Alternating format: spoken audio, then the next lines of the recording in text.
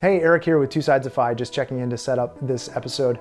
Jason and I interviewed Steven. Steven's 30 years old. He's living in a low cost of living area.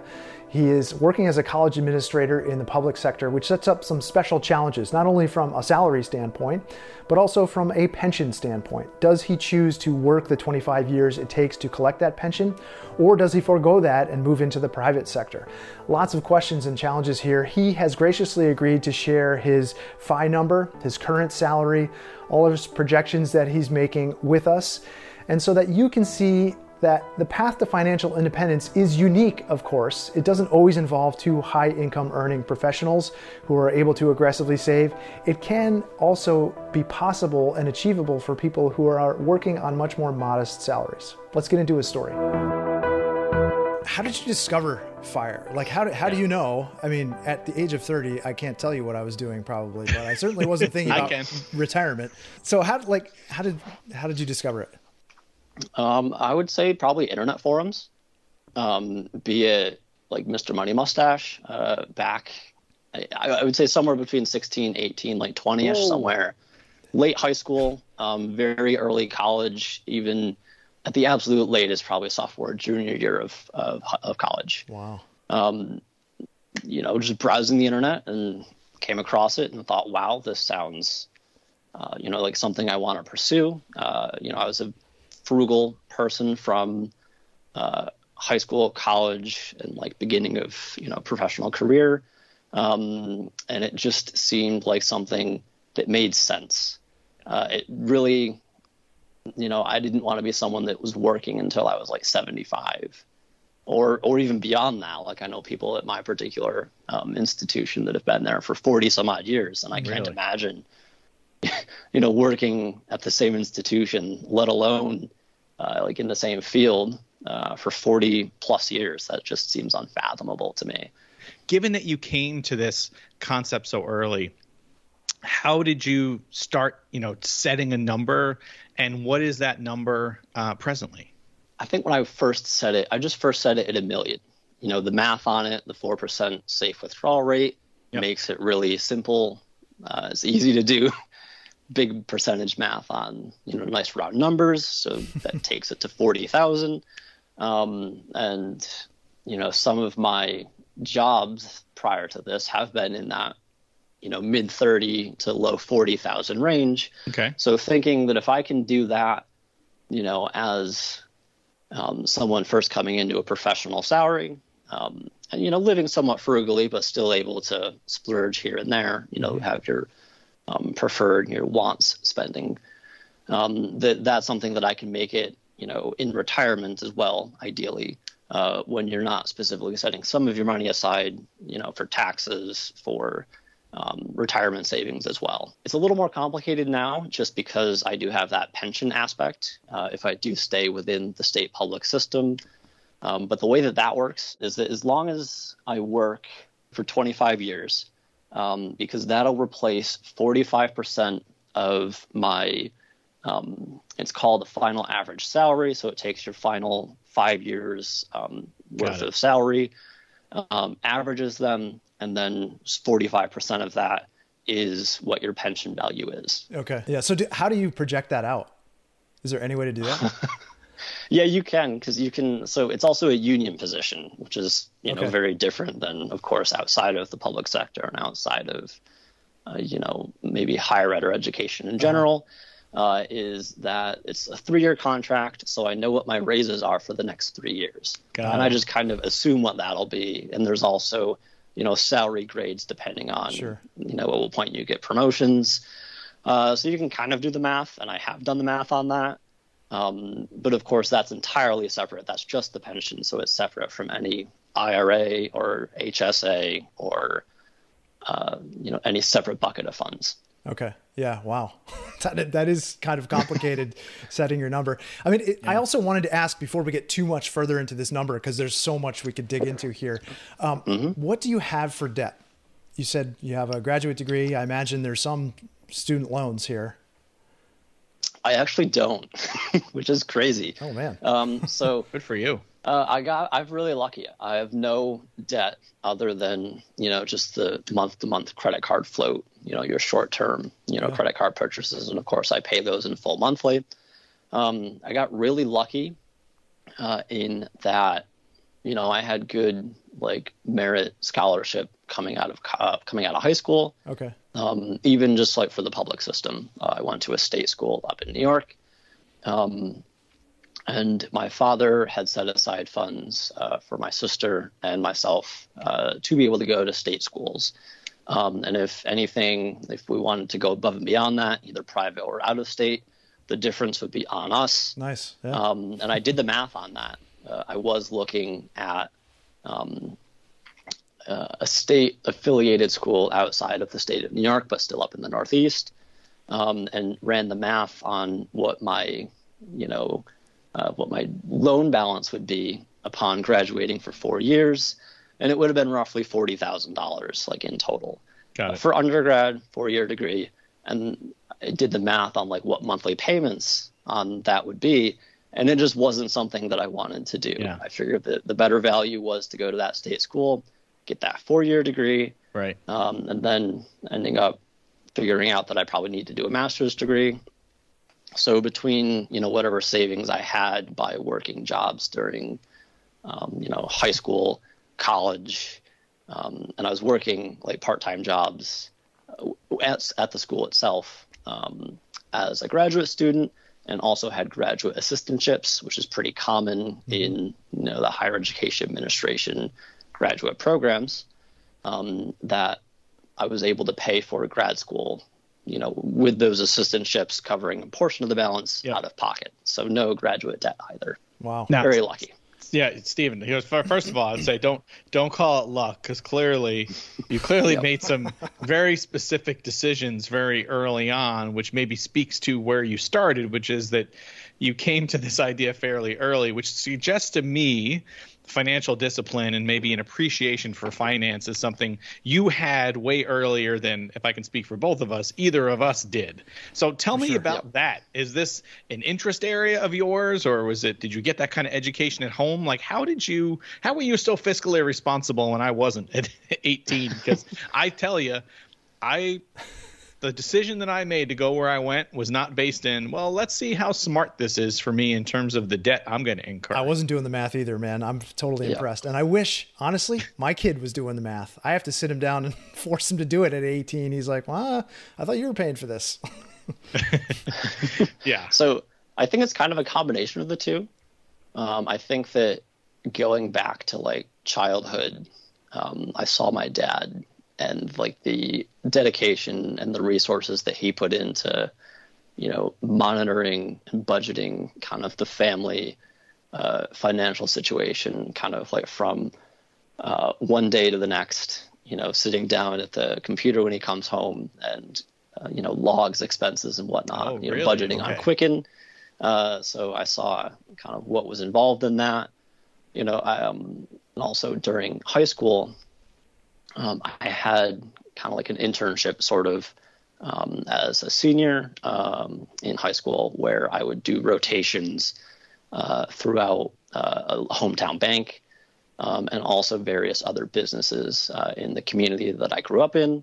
So it was kind of an interest as well in terms of, it kind of started out as a potential career interest, and then working part-time, on breaks and summers, I kind of got steered away, because I steered myself away from that particular career. And I did start out at college as an economics major and a business administration major. And I ended up switching out of that business administration major, making that a minor, and adding psychology as a major. So kind of an interest in, business, finances, economics in general.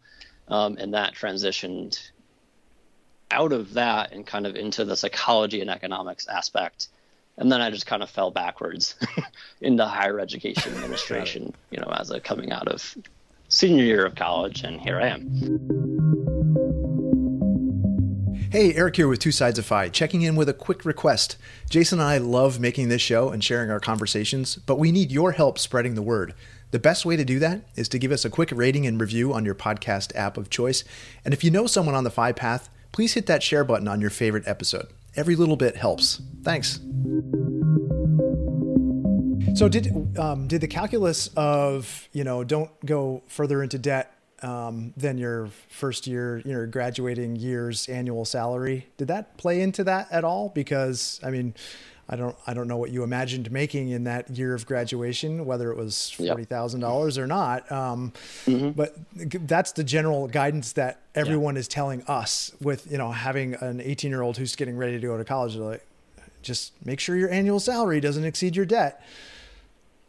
I failed at that. Me too, big time.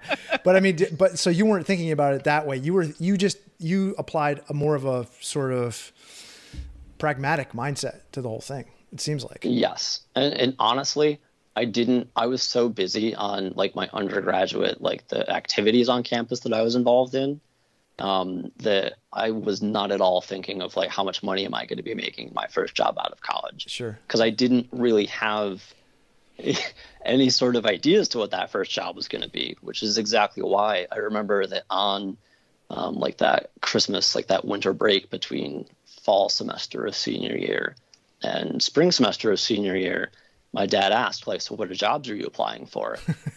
Like, what are you going to be doing after graduation? I was like, I don't know.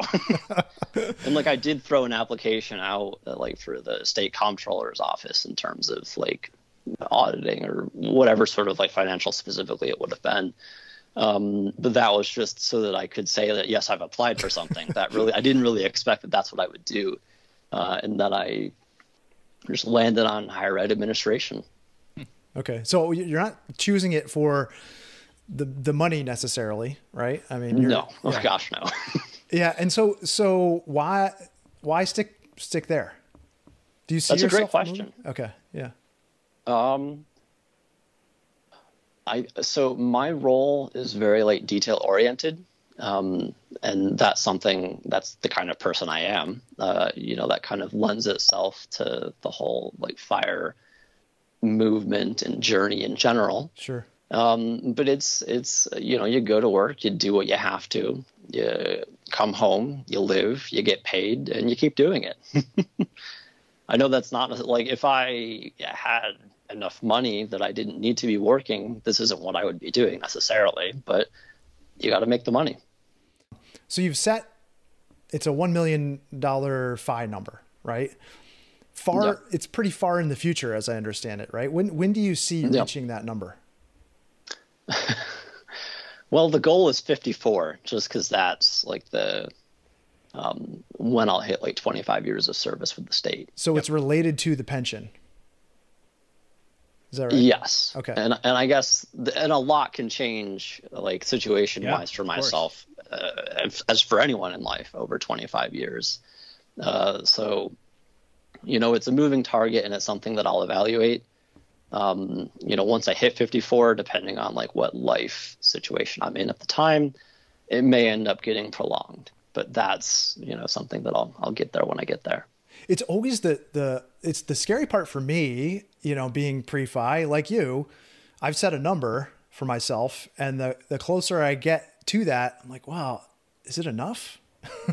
And my tendency is to continue to level it up because, the thing I didn't know 5 years ago was that, I want different things now. I'm going to want different things in my 50s. I may want different things in my 60s. And so how have you sort of answered that question for yourself?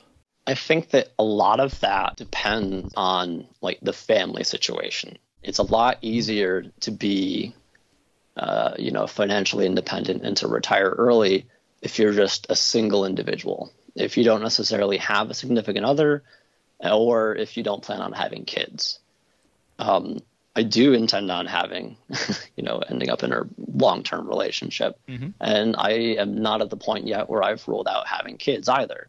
I know that children can be a significant portion of an individual or a family's budget for a long time.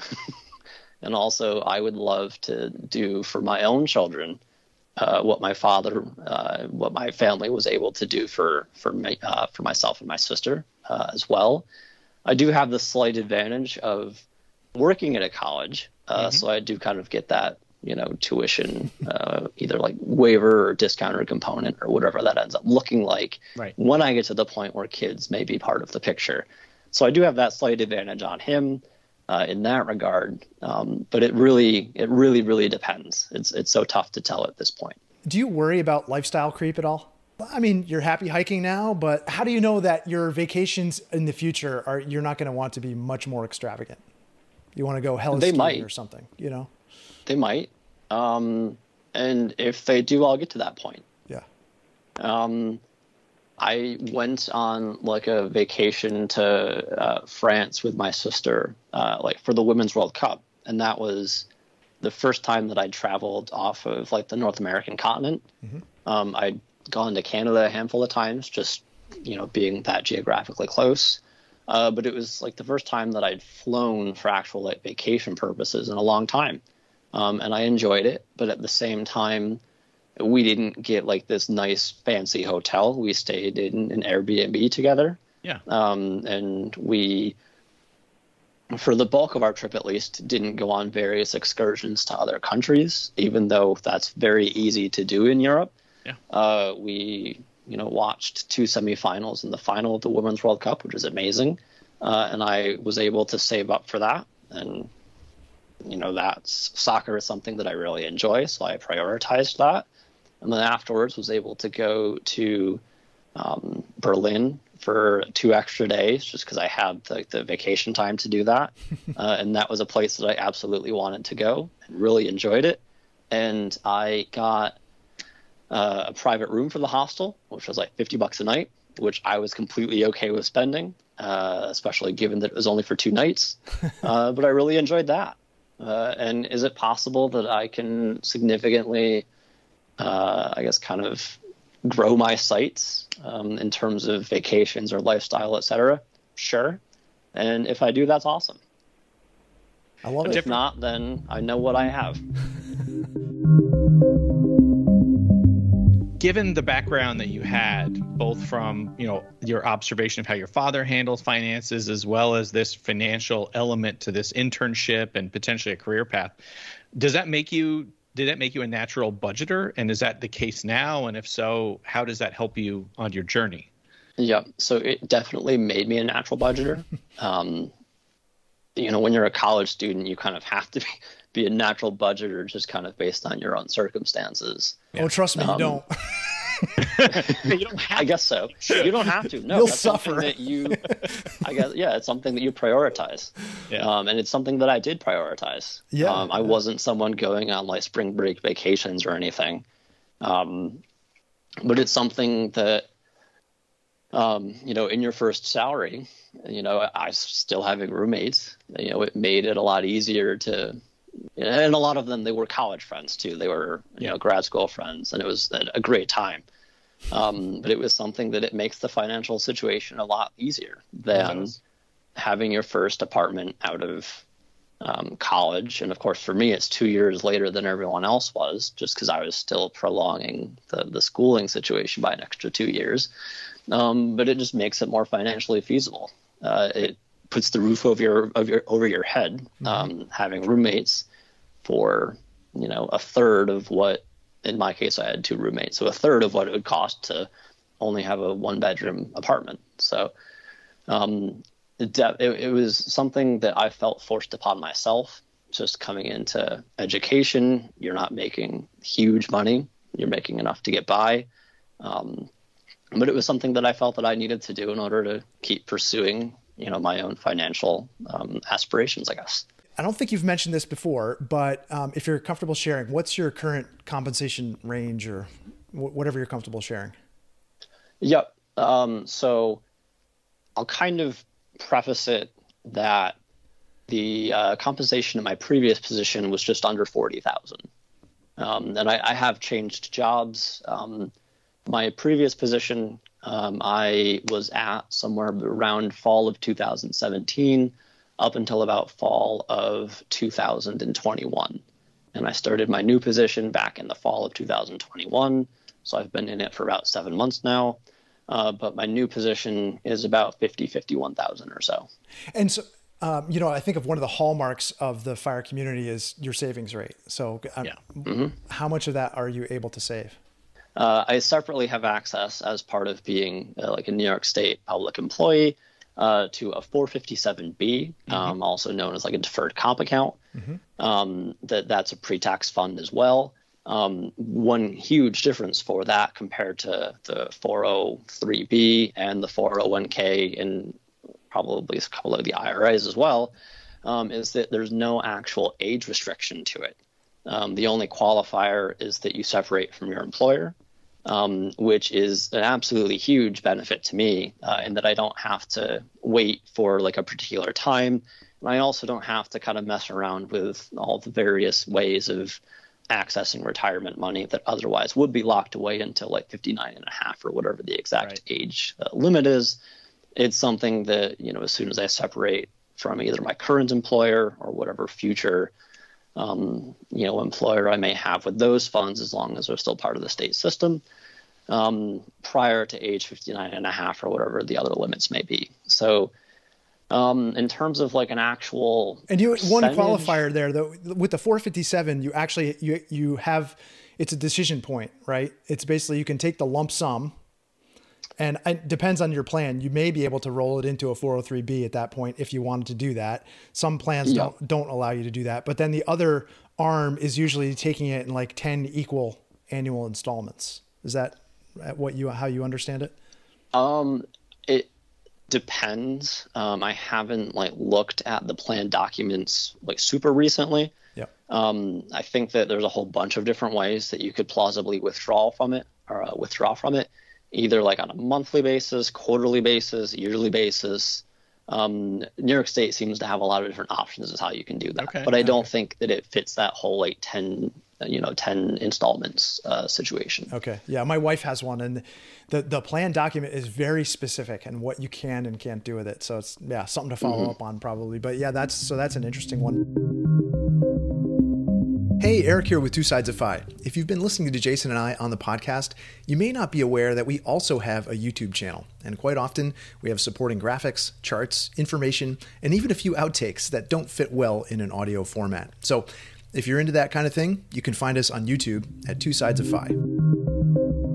Continue on that thought with the savings rate, if you don't mind. So I would ballpark it somewhere around like 25% or so. Wow. Maybe like somewhere between 20 and 30%. Kind of it depends on the month, just based on, what expenses one has in any given month. But somewhere in that 20 to 30% range. And that's averaging up to 25 probably. Is that of your take-home pay? Or yes. Gross? Okay. Yep. And are you on the side of do you have specific saving goals that you make first, and then you kind of see how the monthly expenses work, and then anything remainder, maybe you kick in more? Or how do you think about making contributions? So the way that I think about that, and the big unique point is the 457B. To me, it makes a lot more sense based on where my specific compensation rate is. To throw as much into that 457B as like I'm initially comfortable with. And I'm not focusing on IRA contributions at this point, just based on, how much cushion, what your like contribution limit on the 457B is, kind of considered in tandem with what my salary is. So at this point, I'm only contributing on like a retirement basis, at least, to the deferred comp. And of course, there's that separate pension piece that I have like a mandatory 4.5%, and it like scales with your salary growth as well. Oh, okay. That's my own pension contribution, and the institution has like its separate, whatever math that works out to, in terms of what they calculate the pension contribution on their side of things is. So yeah, it's complicated. It is anything really like above and beyond on like a monthly basis.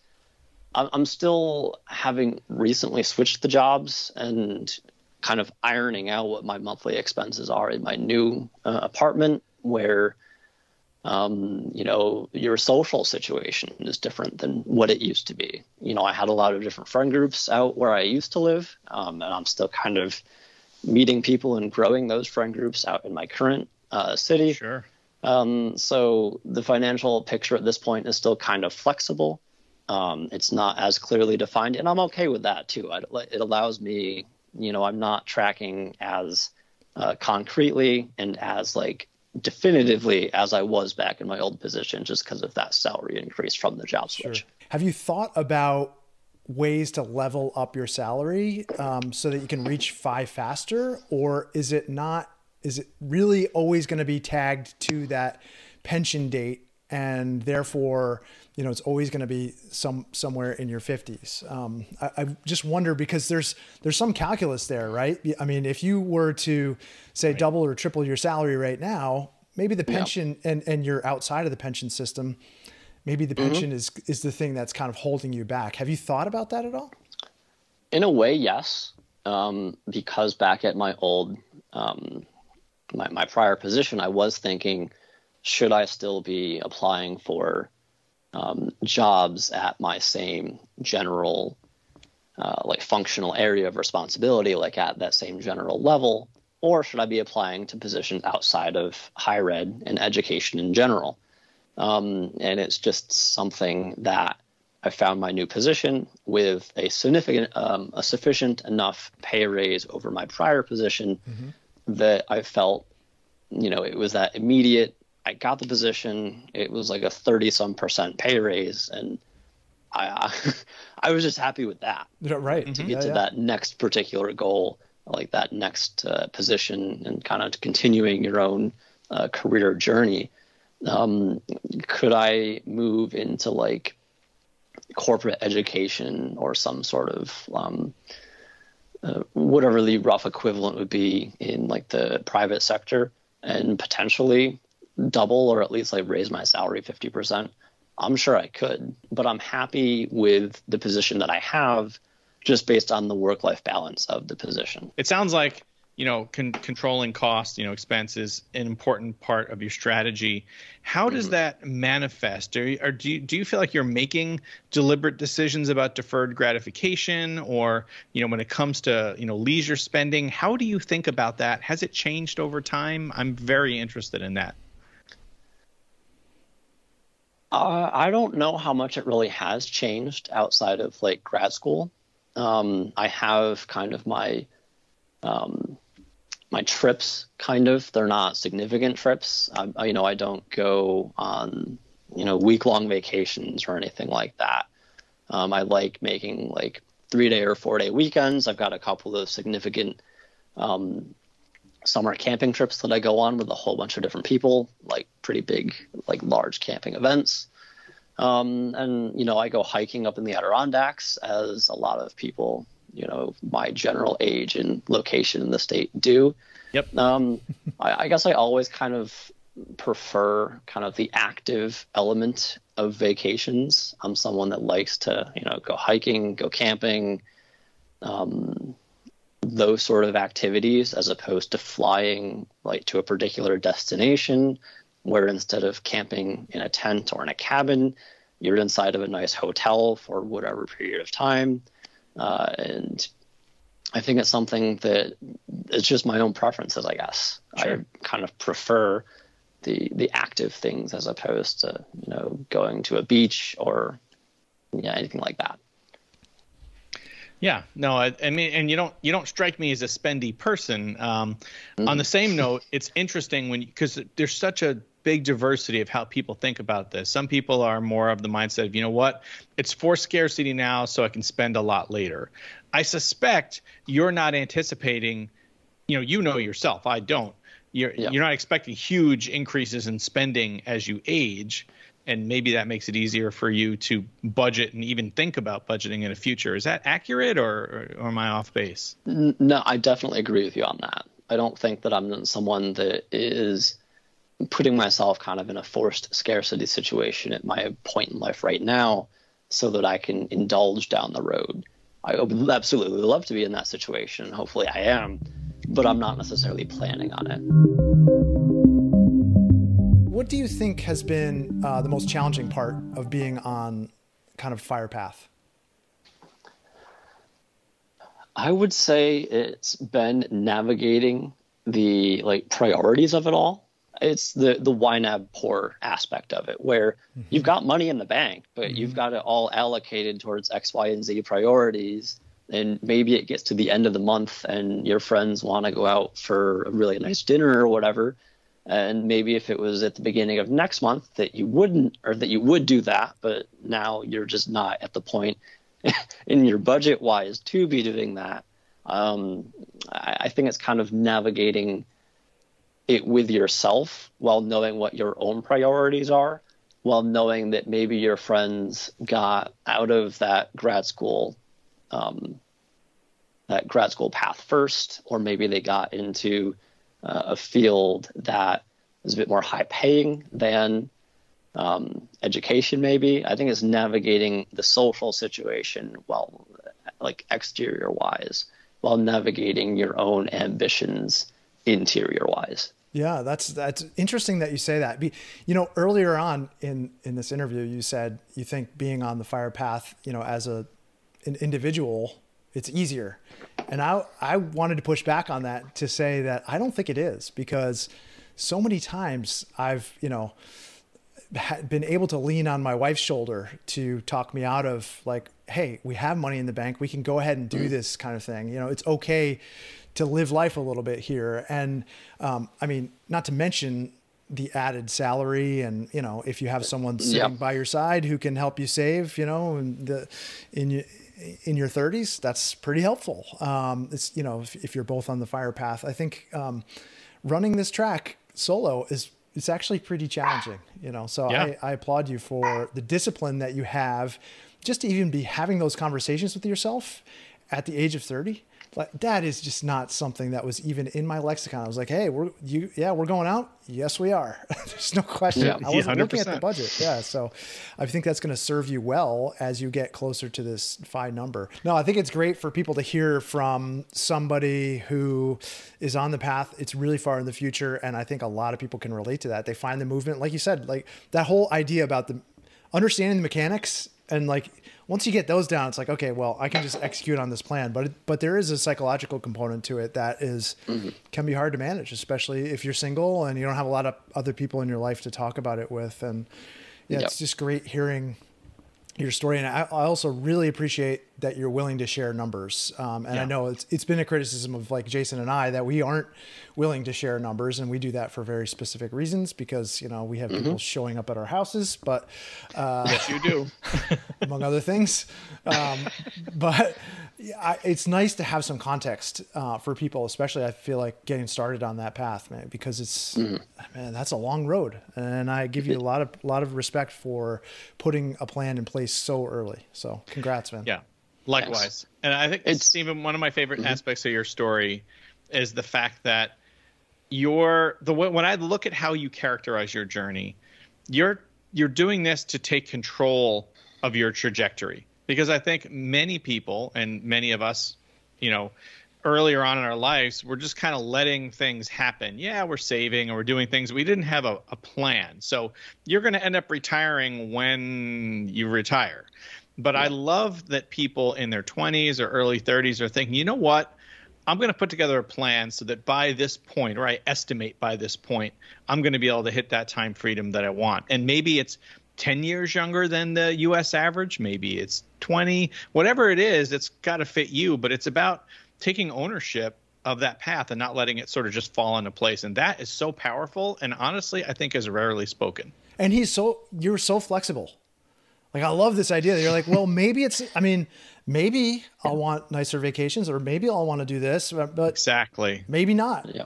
And that's kind of speaks to the differences probably between you and me, because I'm hand wringing. I'm well, what if, exactly. And it's and that can make the journey really stressful. So, and maybe that's just part of how you have to survive it. when you discover it so young, because it's like you're living life. Like this is going to work and it's doing all the things that everybody does, and the path is a little bit uncertain. And I think that's going to be so relatable to people. Awesome, man. Well, we appreciate your time, and I know you have limited time after work to do the things that you need to do. So this is a long call, and so thanks so much, man. Yeah. Thank you both. All right. Bye-bye. See you later, Stephen. Join us as the conversation continues next time on Two Sides of Phi. If you've enjoyed the show, please consider rating it at Apple Podcasts or wherever you listen. For show notes, resources, and links to the video version, please check out our website at twosidesoffy.com.